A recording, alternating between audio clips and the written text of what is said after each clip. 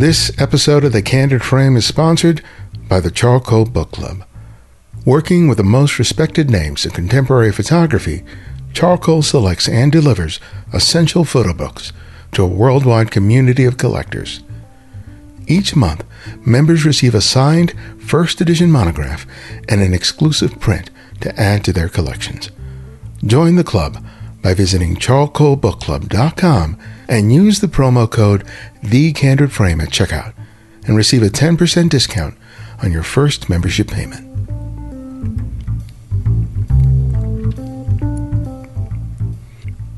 Happy New Year and welcome back for a new season of The Candid Frame. We are both excited and honored to bring you more great conversations in our 16th year of production. And we begin 2022 with a wonderful conversation with fine art photographer Cig Harvey. She provides some wonderful insight into what it means not only to be creative, but to live life creatively. She has published several amazing photography books, and her latest is titled Blue Violet. This conversation with Cig is, I think, a great way to start a new year. This is Ibarian X, and welcome back to The Candid Frame.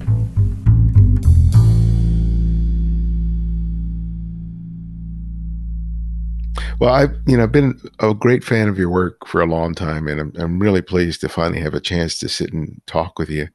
And going over your work, there were so many things I was really fascinated by. But one of the things I wanted to touch on, you talk about early in your career about making the switch from taking pictures of something and then transitioning to making pictures about something. And I always have loved that statement. But I think one of the things to be able to begin to do that and do that effectively is to understand the language of photography. And by that, I don't mean just the mechanics of making the picture, but just like if you're a writer, you have to understand the English language if you're writing in English. When you're using photography, you have to understand the language of photography. And I'd love for you to sort of talk to us in terms of making that transition of making pictures of things and about things, but at the same time, coming to understand the language of photography and what tools you needed to sort of master in that respect to be effectively able to express yourself in that way in images.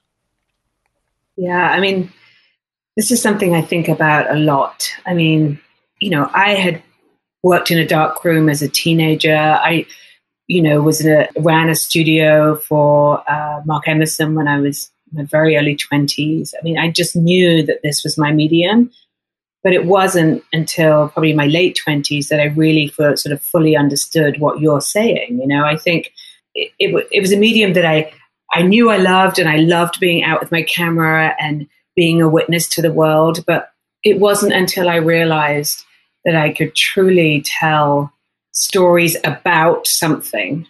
And then how was I going to do that, right? The language of photography. So, the form, I think you're talking about the formal concerns of light, of depth of field, of color, of palette, of vantage point, all of these things, which camera you use, all of these things. It's the difference between English and German, or, it's a language, right? And what we want to use the language that is most appropriate for the story we're trying to tell. So I think before, and I've never really exactly thought of it this way, but I think before I sort of fully grasped all of that and this idea of storytelling, I used to go out with my camera and sort of walk around and wait for something to strike me. Whereas once I moved to Maine and really sort of came at it from a different way, where I sat in an empty room and said, well, what do I want to talk about? A camera is just an expensive pencil. Let me start there rather than going out in the world trying to sort of target practice, trying to find things. So that was the switch for me, where I really thought about, well, what do I want to say? And then how am I going to say it? So content and then form, right? The formal concerns. How is it best to tell this story? Like one of the things that I observe when I do my workshops, Yeah. one of the assignments I have my students do is I purposely have them make photographs that are not in focus. They either can be just out of Yeah. focus or they can be blurred.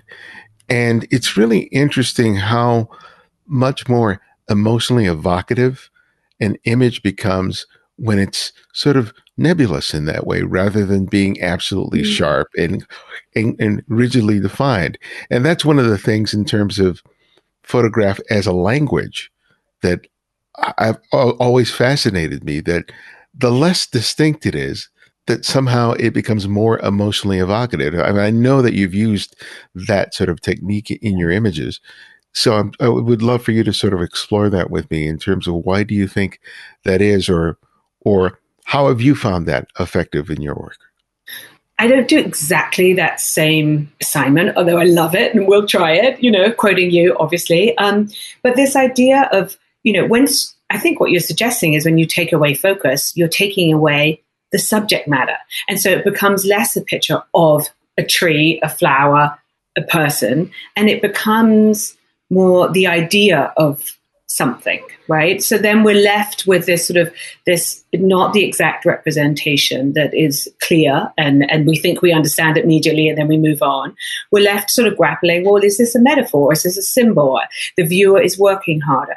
So I think it really comes down to that idea of photography is one of the few art forms that is really so tightly tied to its subject matter. And its veracity around the subject matter. And I think there's a certain freedom that when you let go of focus, then you're taking ownership of what you're trying to photograph, and also suggesting that it could be about that, but it's not of the subject matter. I think we get at things in very much the same way there. You could either do it through focus or you could do it through, okay, let's go out and find metaphors for what we're trying to say. And whether that's lack of focus or whether that's, using the symbolism, the language of art, what does a cardinal mean in the history of art? Or what does it mean, sort of looking at how we can use other ways to tell our stories. It's interesting to see when I look at the breadth of your work, there are some images that seem very intentional, especially when it came to the self-portraits. Yeah. Right. You had a concept, you had an idea, and you sort of formulated them. And there Yeah. are others that are sort of just, they seem absolutely spontaneous, and they are spontaneous. And then you also have the sort of the free writing that you frequently do in terms of being able to draw an idea. And it really fascinates me the variety of approaches that you take to tap into that part of you from which all this creativity stems from. I think it's exactly all of that, where, I am trying to just make as many pictures as possible. Sometimes people, and I talk with my students about this all the time, sometimes our work is, if we make the project so impossible to get to every day, then we don't get there. And then it becomes this another thing that you haven't done yet today, or another thing you haven't done yet this month, even though it means so much to our lives to have these creative projects. So I say, let's make it easier on ourselves. Let's make work, subject matter that we can have access to every day. And let's try different approaches. Let's try just being out with our cameras and responding to the world and see what happens, using our cameras almost as a form of note taking. They'll tell us where we're supposed to go. But then also let's put the conscious mind to that and brainstorm around, why am I drawn to that person? Why do I keep going back to this river? Why are my pictures always out of focus or blurry, completely intentionally? What am I trying to say with that? So it's then, spending time with the pictures that you make and then learning from them, and then letting them lead us to the next pictures we make. So I make work very much in a conscious way, where I've brainstormed and mind map, and I know I need this type of landscape with this type of person in it, and that I want the light to be at the half light or at dusk. So, I'm setting myself up for an image. I still expect there to be something that happens that I could never have imagined when I'm there shooting. But this idea of some pre-planning, going in, thinking about, the language, thinking about the formal concerns of what would be best to describe this scene. But then, so working in this way, but then, and bringing that back to the studio, putting it up on the wall, but also same day going out with my camera and something stops me in my tracks when I'm driving to pick up my daughter from school, make that picture and see what it looks like next to the one that's more constructed. And so I've always worked in this way because I feel like if I only work in a constructed way, as in like planning these shoots and, sort of knowing the metaphors and symbols I'm trying to work with, my world gets smaller and the pictures get more restricted. Whereas if I only work in the I'm responding to the world kind of way, then the work feels less, not necessarily intentional, but it sort of has a place that feels like I don't quite understand it. So the two ways of working to me, A, means I work more, which is, a great thing. I'm making more pictures, which is a great thing. But it also gives me sort of access into parts that I didn't know before, So working the two together for me is the sweet spot. And I always try and encourage, people, my students to work that way too, because who knows what you only know what you know. So why not try working in a few different ways to see what sits right? Some people absolutely hate the pre-planning. It doesn't work for them. And that's great. One size doesn't fit all. But all I'm trying to do is just find a way to make more images. I do lots of yoga only as a way to clear out my head so I can make more images. That's how each day I think about, well, how can I make something today? How can I start off the day with some ideas and then end up somehow with a photograph or a piece of writing that touches on something I didn't understand today, or something that I want to appreciate, or something that I want to share with my community, my friends. So it's a way of just making more rather than making less. If you only make work when you go on holiday, then you're not going to be making enough work, So, and I'm really interested in this idea of the everyday and making a life through pictures. So those are the things that interest me. It sounds to me that you are completely trustful of your process and that you're not as preoccupied with the outcome, which I think provides you a lot of freedom, because not everything you create is going to be successful. But if you trust the process, you know that in the end it will sort of work out. Tell me about your journey to get to that point where you trust the process and are not so bogged down by the outcome. I mean, I love that. I've never thought of it quite so clearly, but I do. I 100% trust the process. And it has come out of living it. It's come out of 30 years of making and seeing that, it's not seeing that this process works and this process is truthful, like that what gets reflected in your pictures is always somehow a reflection of, the things that you're concerned with in the world. And that's concerned like tears, or it's concerned with joy. It's like things that you care about. It comes out in the photographs. I really do. And that's why, and I also, when I teach this way, I am not trained as a psychiatrist, or I have no idea, what's going on in people's lives. That's not my process. But I do trust that the camera always shines a light on someone's interiority. And I love that, right? Yeah. Because I think that if you can buy into the fact that, first off, if you can find a process that works for you, not that people have to shoot like Cig or like Ivarian or anybody else, but if they can find that process that works for them, I think it allows you to sort of get out of your own way, especially if you have some degree of insecurity, not just with the respect of whether you wield a camera well, but whether or not you have anything to say. And I think that that's where a lot of people get stuck, is that, well, I don't know if I have anything interesting to say. And if you are obsessing on that, that sort of stagnates your ability to make the pictures in the first place, because you're constantly second guessing yourself and you sort of fall back on a lot of bad habits in terms of picture making, like when we started with, where you're just taking pictures of things. But that, you teach a lot. So you probably see that in a lot of students, especially people who are, younger, in terms of feeling, well, what I haven't led an interesting life, or my life is kind of boring. What could I possibly create that would have any resemblance of significance? So how do you, what's your response to that? I think that everyone has something to say. I know everyone has something to say. I've worked with hundreds of people over the years, and I don't know anyone I've never met a student that didn't have anything to say, that something didn't come out in the course of the week or the day or the month or the year, 4 year, that their central themes didn't reveal itself through the photography if you work hard enough. I mean, the things you're talking about here is also, like insecurity, like, oh, I don't have anything to say. And, you just have to trust the process, and you have to get out with your camera to make something. I once had a student who was so blocked because she had spent her entire life giving to other people, giving to her children, giving to her husband, giving to her community, that she felt like she had nothing to say. And so she had a hard time writing, very blocked, couldn't, it was very hard to release. And so she ended up making this, but that ended up being the subject matter of what she had to say, of like claiming back time for herself and frustration. And it was an extraordinary project, because she ended up making these still lives where she threw like rotten fruit at the wall. And they were just these most beautiful still lifes of these stains on the wall. And it was about this life. And there is, and I think it comes back to this idea that we think that, or there's this sort of general notion that maybe art is something that's over there.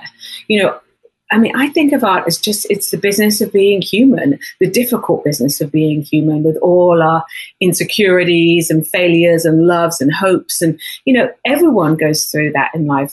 Show me a single person that hasn't dealt with all of the human condition of what it is, and to be a human, to deal with emotions, to have feelings and all that comes with it, and that is the very definition and ingredients of art. I think there's just a thing in the culture where that it feels like art's over there. What's it about? We don't understand it, where, I think this sort of methodology of writing and looking at metaphors and symbols, that's just a way, that's the bridge to get there, right? And unfortunately, it's not taught that much in schools, so it seems like, oh, I don't understand it. I could do that when you walk into a museum of modern art. Well, of course you can do that. You're human too, right? And it's about realizing that all art is really, it's not that complicated. It's as complicated as what it is to be human, which is therefore also very complicated. Do you see what I mean?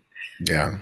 There's a sort of a demarcation of your work when you're doing largely the self-portraits. It was more an exploration of your past, things that happened in your past, and you sort of re-examining them.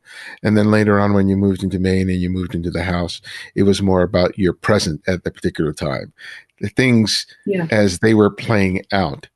And there are different ways of looking at time and your life and your experiences. But how did that shift in perspective, start changing or influencing how you made photographs, or probably more accurately, how you saw your photographs? Yeah.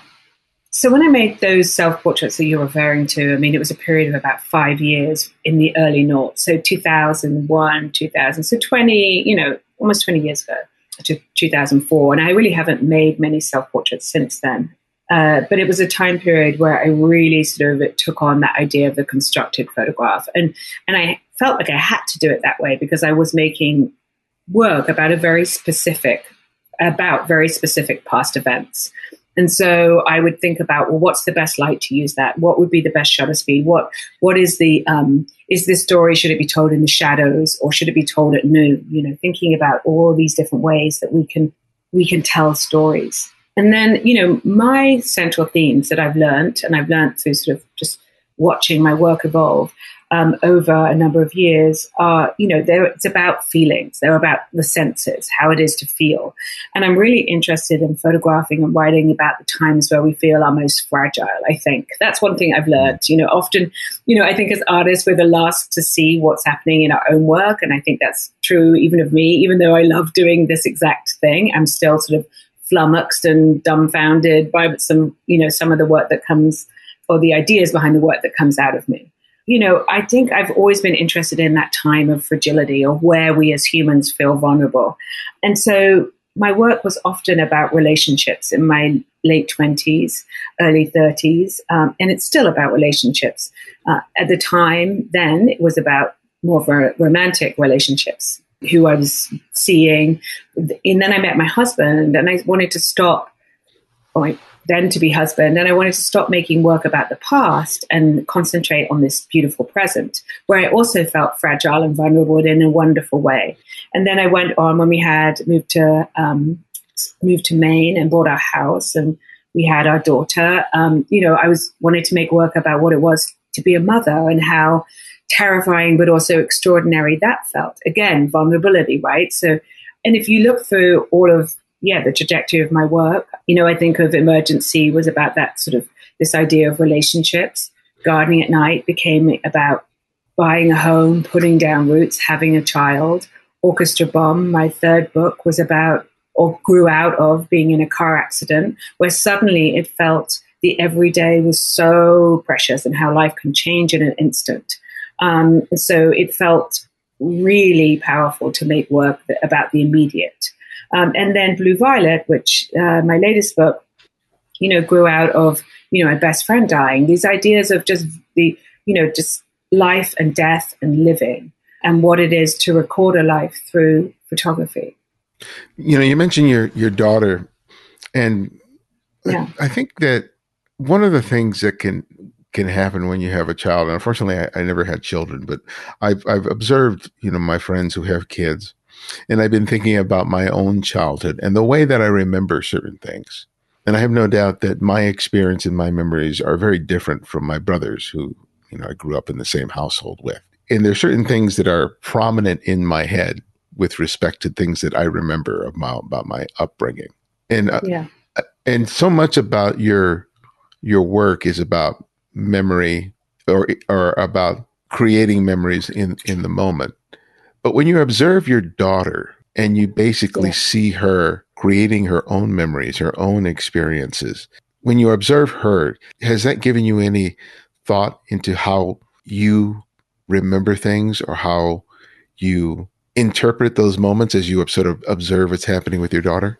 First of all, I think all of photography really is about memory. I mean, I this is a sweeping generalization here, but I kind of think it's true that the act of making a photograph is an inherently a romantic notion. Now, I don't mean Hallmark romantic, but this idea of trying to preserve time, of trying to hold on to time in some way. Photography is so tied to time, like literally these tiny increments of shutter speeds, 125th of a second, 250th, 500, tiny elements, increments of time to somehow shine a light on this idea of big time, existential time. So, I think that photography is so wrapped up in this idea of memory. And with my daughter, I actually think it's less me trying to sort of capture memories for her. I think it's much more about, me. I know one thing that she does for me, I mean, amongst the many, is that I think what children do in general is that they remind us about how it is to feel. Right? They feel it all, the joy and the sadness and the immediate. And I think for me that's sort of an extraordinary way to sort of live, is to go about, feeling more. I truly believe that art can foster conversation, can unite us, that if you can make people feel through your images or through your any type of artwork, through your novel, through your food, if you make people feel more, they'll be more empathetic. I truly believe that. And so I think for me, what's having Scout and sort of watching her move through the world, it's a call to live. It's a call to roar with laughter, or it's a call to be sad when you're sad. It's to go out there. We just had our first snow recently, to like go out there and run in the snow. I mean, why not? It's this sort of these free, as in non-monetary experiences of like living and sort of seizing the day for me. And so while, yes, those might be sort of future memories, I also think it's very much about the now and how we want to live in this one short, precious life,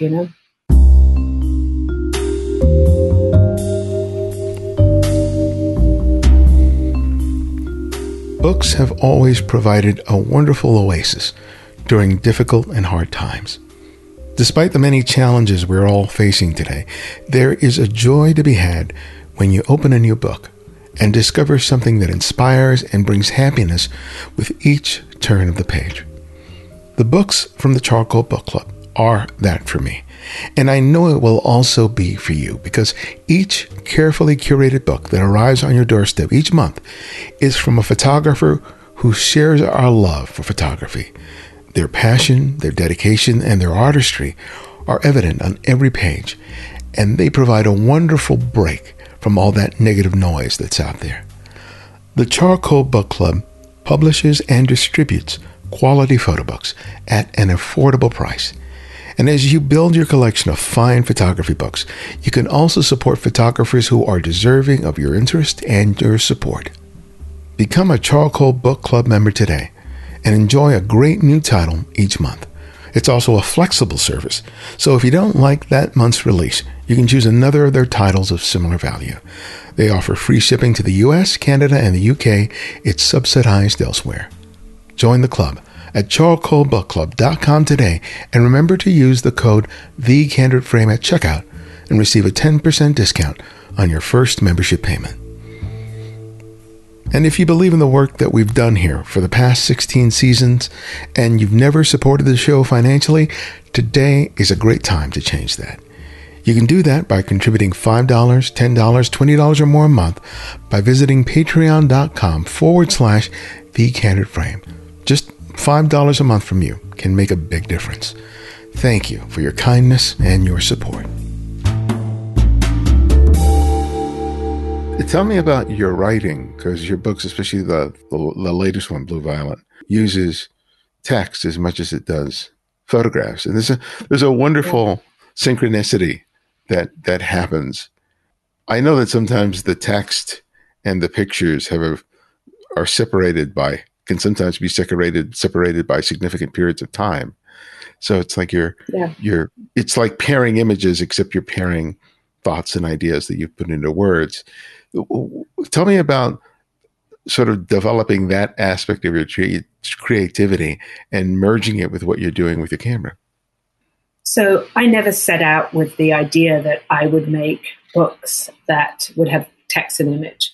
And of equal weight, right? I mean, I'm sort of known for being more of a photographer, but, I do consider myself a writer, and that is a enormous part of my practice, just as much as taking pictures. I try and write every day. But what happened was, when I was putting together, and it came out of my teaching and my practice of just, okay, let's write. Let's get out what we're feeling inside right now. Let's spend 20 minutes timed right, where we just get out what we're feeling, and then we'll just be free to move about the world, go make pictures, go and interact with, the world around us. And then it felt like, occasionally when I was doing these 20-minute free writes, half an hour free writes, that I would really tap into something that felt important. So I would later come back a week later, a month later, the next day, depends, no time limit, and just take out that moment of, for example, when I saw the light shining on the mountain, and I would take out whatever it was, or my daughter saying this one thing, or something I'd overheard on the train.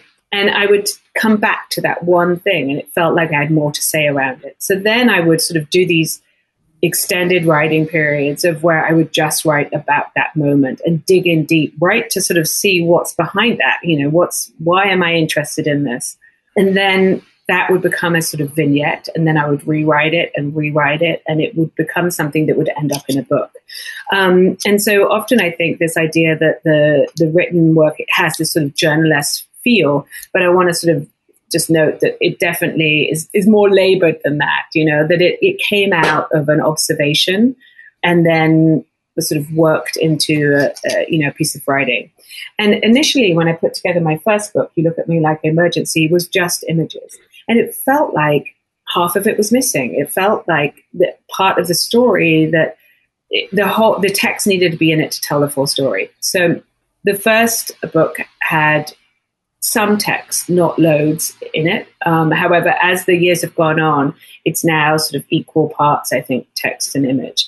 And for me, the text sort of gets at the same central themes, the same subject matter about sort of living in the moment and being aware and feeling the world. But it comes at it in a slightly different way. The text is more, in many ways, I've observed, more contemporary in some ways, making references to, I don't know, Amazon Prime or FedEx or things I would never take a picture of, but it feels so important that it for me to have the text and the image, that they sort of do quite different things in the hope to get to the more than the sum of their parts. But they are both coming from the same area, same place of, what is it that stopped me in my tracks today? What is it that made me gasp? What don't I understand? So taking these small moments and then somehow unpacking them further through writing about it. You talked earlier about your process in terms of creating images. What's your process when it comes to your writing? Quite similar and yet also different. As I think as you mentioned, I don't write to an image, or I've only done it once, I think. Write to an image and then, or vice versa, make photographs about a piece of text. I've only done that a couple of times. They normally happen quite independently. I typically love to write very early in the morning, like 4:35. I get up before the house is awake and I sit down almost while I'm asleep. Like I almost need to sort of get out of the way of my busy mind and tap into. So then I'll hit, look at my notebook, hit out my notebook and say, okay, well, yesterday I heard someone say this and it stayed with me. And so I'll then start writing about that. So it's this sort of, I might write for an hour at that point, and then I'll revisit it the next day, the next week, and it's a matter of rewriting it from there. So, the same with the pictures. It sort of all comes from this unconscious place, but then I put conscious thought around it, and I say, okay, well, let me think of some science, let me look up. I'm sort of quite interested in that idea of science and art colliding. So with Blue Violet, for example, a lot of the text came from these personal moments, but then were sort of interlaced with ideas of, the history of flowers or biology, or how flowers were used as botany, early medicine, And so I would sort of weave in these historical, these scientific facts into these personal experiences. And that to me felt so exciting. If I wrote first thing in the morning, I would probably not be able to read what I wrote later, especially without a good cup of coffee inside of me.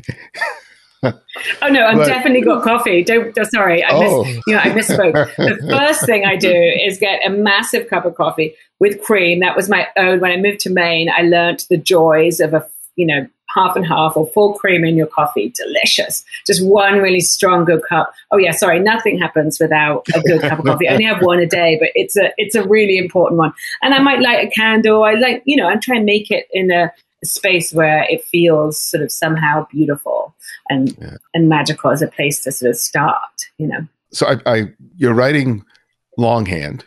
So there's a physical process when you're putting pen or pencil to paper, and also when you do bookbinding. So you've designed your own books and you're working by hand.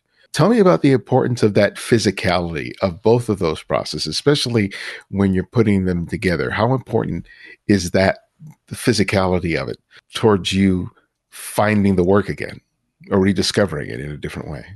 I don't know how to sort of quantify it exactly, other than I know it's important.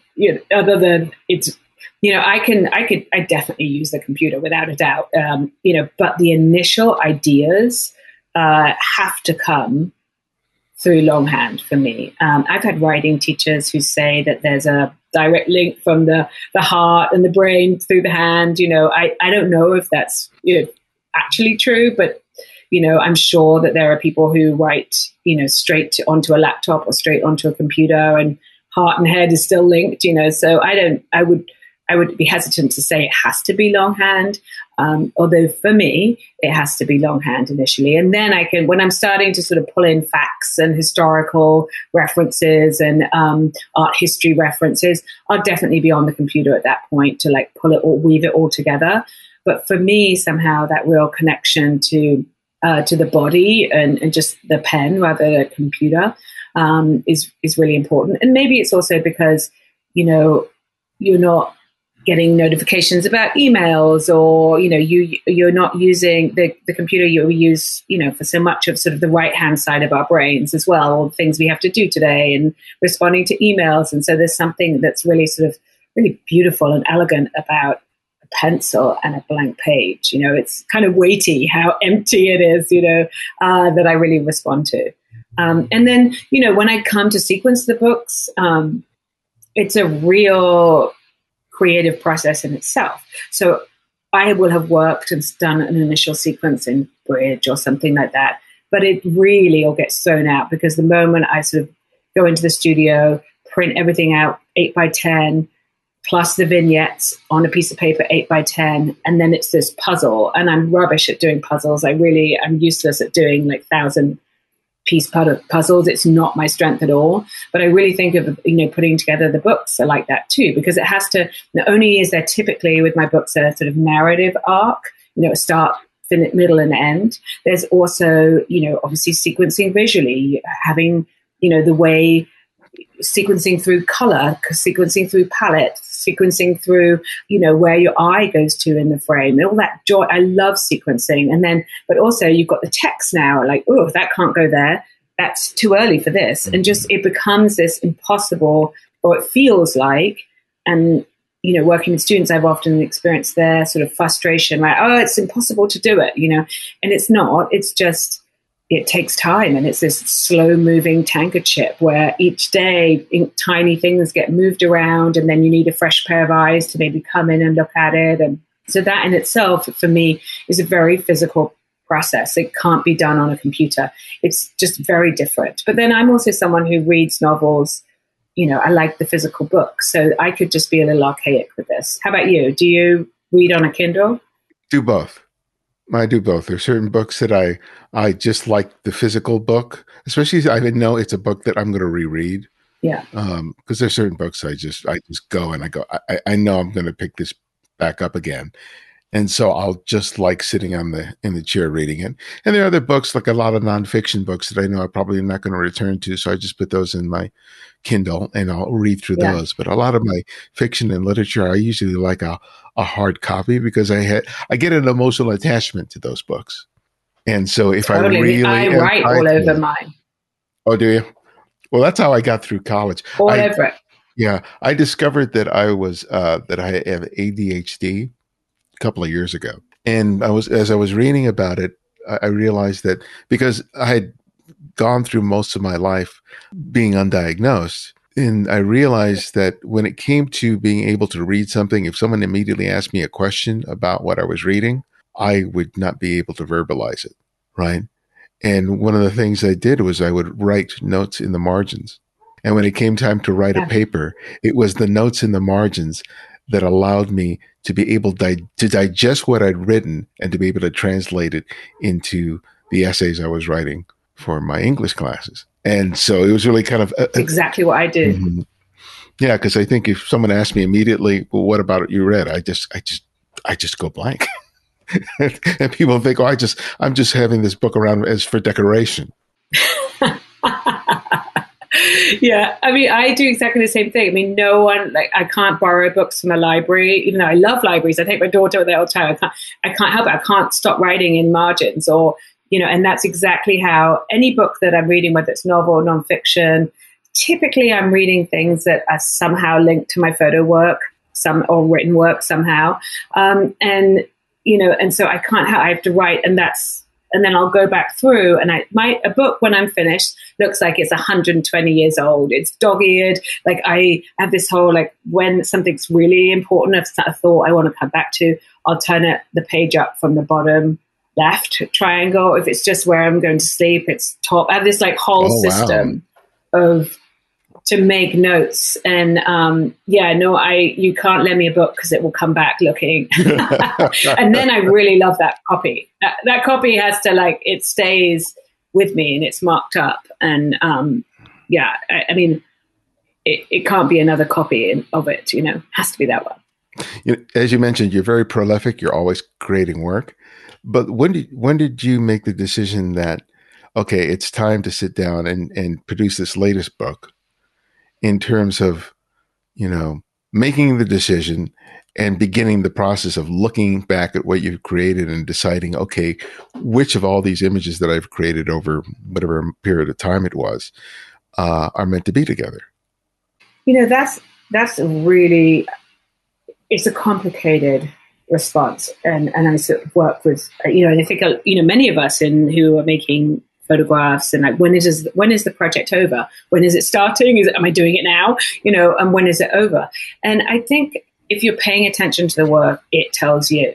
I mean, in many ways, you could put all four of my books together in one, and it would just be one very big book. So there's a certain logistical part when it's about a life that's being lived, in a sense, a simple, non-extraordinary life being lived, then it all sort of leads into one. But I do feel that, typically that you're concerned about, within your central themes, there's sort of area you're concerned with, like, fully. And for me, and from the students that I've worked with, typically 2-3 years, and then you sort of move on to a different area. So it's being aware. Typically, there's normally a book in each of the a photograph in each of the books that I've done that should have belonged in the next book, or should have, it's not quite actually in the right book, but no one would know other than me. Or maybe people think, well, that one doesn't really fit, but that's okay. I mean, I love books that are around one idea. It's the same with albums, music albums. Like, I typically don't like greatest hits. Who does? It's I think about the new Adele album, right? It's her breakup album or something. I mean, there's something about that. Taking sort of, in 2 years' time, she'll have moved on. She'll still, I'm sure that will still hurt that time period, but it will be, newer human experiences will have taken over, be more immediate, perhaps. Obviously, I'm not meaning to speak for her, but that same idea of, I found that, for example, with me in the car accident, I made that book. It was really only a 2-year body of work, which is quite, not much for me. I would say typically most of my books are around 4 years of work, but 2 years and then it had sort of lessened. The impact of it had lessened, whereas that first year, there wasn't a single day I didn't think about that accident, probably 20 times a day. And it comes down to being human, right? And time. We say, when you're like devastated, that you just have to like pick yourself up, put your clothes on, go out and do that day. And in time, you will feel better. Right. And I think that, that element of time, you want to make the work, your project, in that time period, for me, where I'm feeling it the most. But that might not be for everyone. People might, again, it was, when I started making Emergency, I was looking back on the past and remembering how I felt then. I'm working in different ways now, but I do think that there's a time period where there's a natural time period to most things. Do you agree? Yeah. Oh, absolutely. Yeah. Cause I never know when anything started. I just started making the pictures. Yesterday, I started just I had gathered a bunch of pictures that I've made over the last sort of 20 years and just put them all together. And I just started this process of just pairing. There was a photographer I listened to, I forget her name recently, and she had just done this thing about pairing her pictures, and that just sort of spurred me to do that. And I brought these two pictures together that I think there was a 7-year or 10-year gap between the two of them. And they just sang together. And one was a picture of a pair of tennis shoes that a guy was wearing, and they kind of splayed out. And the other one was in a barber shop, and the tissue was underneath the collar of the person, and it was splayed out in very much the same way as the shoes. And I looked at that, and I was just like, oh my God, I never would have thought of bringing those together. So over the next month, I'm just going to grab pictures and just see how they play off of each other, just as a way of sort of rediscovering them. And I think and whether that turns into anything, I don't know, but it was an interesting way of sort of revisiting, and how I love that, how the difference in time is absolutely meaningless in terms of the relationship and the meaning derived from the images when they're brought together. I mean, I agree with that too. I mean, I definitely think, in a way, so, I just said, I think that the time is really important, but then I'm also saying in another breath, is it though? I mean, couldn't this just be one big book? And I mean, what you described like this, a formal concern, right? So the tennis shoes look like the tissue. So there was this visual reference that was so beautiful together. And I would challenge you even further to say, well, is there some content, so not just, formal concerns of how things look, but are they content related? Because I do believe that each one of us that's a photographer really only has one or two central themes, and we have to spend our entire lives trying not to repeat ourselves. So it could be that I'd actually love to see the images of it. I mean, it's my most favorite thing to do is to look at people's images, put them together and start seeing, well, how is that portfolio or that picture of the tennis shoes actually connected content-wise with that tissue or the different portfolios. There's always a connection, but sometimes it feels like disparate. Like we don't spend enough time thinking about how our different portfolios are actually very much linked with the same ideas. I mean, what do you think of for your central themes? God, that is something I have been thinking a lot about, and I'm not sure. I've been doing a lot of writing. And for me, I know part of it is about memory, trauma plays a part in that. But one of the things that I've always been aware of is that there are certain things that I am sensitive to that lead me to make a photograph. And though largely it may be sort of graphic in nature, at least that's the way it takes form in the photograph. Whatever is sort of the impulse that drives me to make that discovery is innately something about me that is very different from anybody else. Because I could be among 3 other photographers and they're not going to react to this very same thing at all. And if they do, they're going to interpret it in a completely sort of different way. And sort of understanding what it is that that indescribable part of me is being led to. I've never been able to give voice and give it a hard definition, but I know what it feels like. When I have that moment, it's like I am, just as you are 100% sure of your process, I am 100% confident of that moment because I have felt it so many times that I have my complete trust in it. And the challenge for me is, well, can I successfully interpret it into a photograph?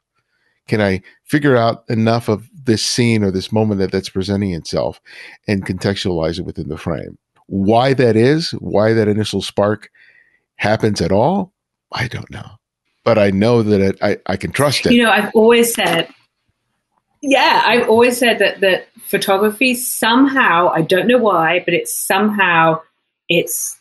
the truth say, it's the fortune, it's the Ouija board that somehow I don't know why it works, but it does. I trust it, that it's something that our conscious mind is just bumbling along behind us when the instinct comes, when that moment. Oh yeah. Cause I'll vocalize it. Oh, I am just on every synapse in me is firing simultaneously in that moment. And I think for me, that's the most intoxicating, seductive thing about photography for me. It's not so much making the picture, it's making the discovery. That for me is the most seductive part of it, because part of me feels like I found a secret treasure that no one else is aware of. Yeah, and that's why it never gets old. Well, you can be in this a lifetime, and that feeling is still so magical and so precious and so elusive, but also so recognizable when it happens. And I'm just so grateful that to pick a life in photography that we have this. It's extraordinary, isn't it?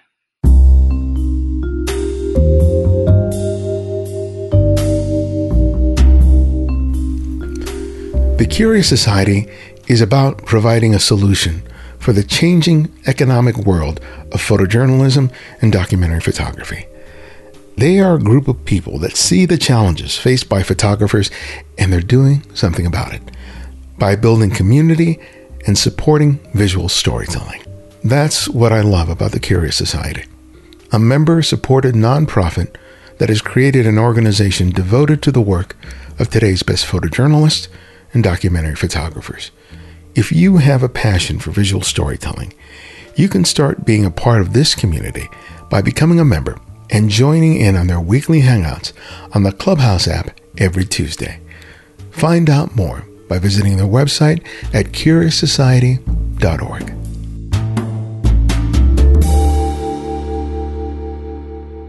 I'm sure you've had your moments where you've had your dry spells or you struggled as much as you have come to understand what your process is and what works for you, where it seems like everything is just screeched to a halt or it's just become insurmountable. So how do you move through those times? Well, the writing really helps. I mean, it really does. It's a way to access, because when you're like in the screeching halt, like at the time, typically the answer is get out there and make pictures. You just don't want to do it, right? So either writing kind of like, it starts to like get something out of you, and then, all right, maybe it's not so bad. And you like, so for me, the writing definitely helps. I have other tricks. There's this great little book called Art and Fear. Oh, yeah. Great book. I've reread it numerous times. Great book. Me too. So that's something, because oftentimes the reason why we are not making our work is because we feel like we have nothing to say, or we feel like, we've said it before that it's no good, or it's this, self-doubt comes in. And so I think that book is a really wonderful reminder of we all feel like that, and that's part and parcel of it.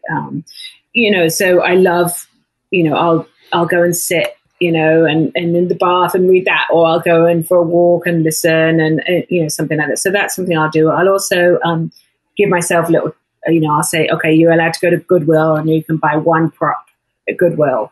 Can't spend much money. You have to be willing to ruin it, burn it, bury it, throw it. And so that helps me access, just having some fun again, with it. So I have different tricks that when I'm feeling like, I've got nothing to say, different things I'll do to start feeling creative again. But I do know that the answer is get out there and make pictures. And so it's then a matter of trying to like con myself or like trick myself to get out there and actually follow through and do that. And then other times it's like you're just on fire and I can't sleep at night because I can't wait to make pictures and I'm feverish, and it becomes, I'm in my project. I know exactly what I've got to do. And one thing I've learned is, it's never like that. It's always feverish or like, nothing to say, feverish, like love it. This sucks, and it's like this, that is the journey of creativity. So the one good thing I know is that when you're feeling the highs and the lows and the highs and the lows, you're on the right path. Art is not a straight, flat road, it is just not. So there's one thing I know, that when I'm not feeling it, like, okay, this is also how I should be feeling some of the time. So what can I do to pick myself up? Who can I call? Who can like jolt me out of this? What can I read? What can I go and see? How can I trick myself, jolt myself to feel creative again? And just realizing that not making the work is always going to be more painful in the long term than ever making it. You never regret going out with your camera, or at least I haven't. I've never gone, oh shit, why did I get up this morning? That was a waste. It always leads to something. Photography is nothing but good. I mean, it just brings so much more to your life, whether you get access to all these people that you had never met before because the camera gave you license, or like opened the door for you to go in and meet someone, literally or figuratively. It just is always a medium that that opens and extends your life rather than making it smaller. I find that during those moments, I've had to also make it okay and not beat myself up for it, and just say, okay, yeah. I'm in this spot right now. It's fine. And even if I'm making photographs and I just feel like they're derivative of what I've already created, going, that's okay. I just need to keep making it, because at some point things will change, but just not getting bogged down in the struggle and wishing that there wasn't any struggle, because there's a reason for it, but I may not be able to recognize it in the moment. Exactly. Yeah. And also I think it helps to, get off the computer, to make physical prints, to start, seeing the work itself grow and be alive and change. I think there's lots of little tricks that I do that, definitely help jolt you out of it. I mean, a field cannot be flowering all year round. It can't be, So, but is there something else you can do during that time period? Like if I'm feeling a little schlumpy, I tend to say, okay, well, you're going to do your taxes and your bookkeeping today. And then I'm like, I don't do that either. I'll stop. Because that business side of photography has to happen too. So if I'm feeling schlumpy, I'll be like, all right, I'm just going to do the stuff that is not most creative right now. And then that's done for when I'm feeling feverish and can't sleep because I need to go and make something at 4 a.m., So it's, again, it's like picking projects that we don't have to go to, that we're just part of our lives, like let's not make it so hard or like impossible for ourselves to set ourselves up to fail again, Let's be kind to ourselves. I always say to, my students, this idea of talk to yourself like you would your kid. You would never, the harsh talk that you can interiorize, you would never do that to your kid. At least I would hope you would never do that. So, the artist within you is this sort of joyful, creative being. Like it doesn't need the chastising by the other side of you. That muscle does not need to be exercised any more than it's already doing, Very true. Well, my last question that I ask each guest is I ask them to recommend another photographer for our listeners to discover and explore, and it can be anyone, someone you've long admired or someone you've recently discovered. So who would that one photographer be and why? Oh, wow. That's a good one. Okay. So can I have two or just one? Go ahead. Two is okay. Okay. Debbie Fleming-Caffrey. Do you know Debbie Fleming-Caffrey's work? Mm-hmm. She's great. She's a Southern photographer. She is, she's extraordinary, prolific, has, made this extraordinary life of making pictures. Her work is, it is all the feelings. She's a sort of documentary, street documentary photographer, and just packed full of emotion and energy and, has worked all her life. Just extraordinary work, black and white work. I just absolutely love her work. She is, and also she's an amazing person. And then a younger friend of mine, Madeleine Morlaix, she has an extraordinary body of work that she's building. Just really energetic, alive work, and someone who sort of walks the walk and is going through all the inquiry and what it is to sort of make this big body of work. So those are my two suggestions for people to check out. All right. Well, Cig, thank you so much. I really enjoyed this. Me too. I'm so glad to have finally connected with you, and I'm deeply honored to be on the show. So I thank you. And I'm sorry the email notification was binging. Oh, sorry. It's okay. I didn't hear it.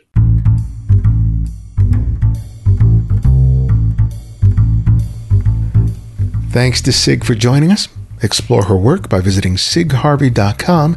And if you purchase her book, Blue Violet, use our affiliate link, which you'll find in the show notes or our website. And remember to check out the Curious Society at curioussociety.org. They're building a wonderful community, promoting and supporting exceptional photojournalism and documentary photography. Buy the first issue of the magazine or become a member. And remember, check out their weekly discussion on Tuesday afternoons on the Clubhouse app. If you're a fan of the work that we do, there are different ways for you to support us. You can write a review on whatever service you use to listen to podcasts, share a favorite episode on your social network, be it Twitter, Facebook, or Instagram, and you can also support us financially by contributing via PayPal or Patreon. Thanks to Remo Fioroni, Charles Origer, and Daniel Chalmers for their recent contributions. And if you can't find every episode of the show on whatever service you listen to podcasts, download the Candid Frame app, available for both Apple iOS and Android. And because of your generosity, it's free to download and use. No additional purchases are required. The Candid Frame's audio engineer is Martin Taylor, who you can find at theothermartintaylor.com. The show's senior producer is Cynthia Parker, and our music is from Kevin MacLeod, whose royalty-free music can be found at Incompetech.com. And this is Ibarian X, and this is The Candid Frame.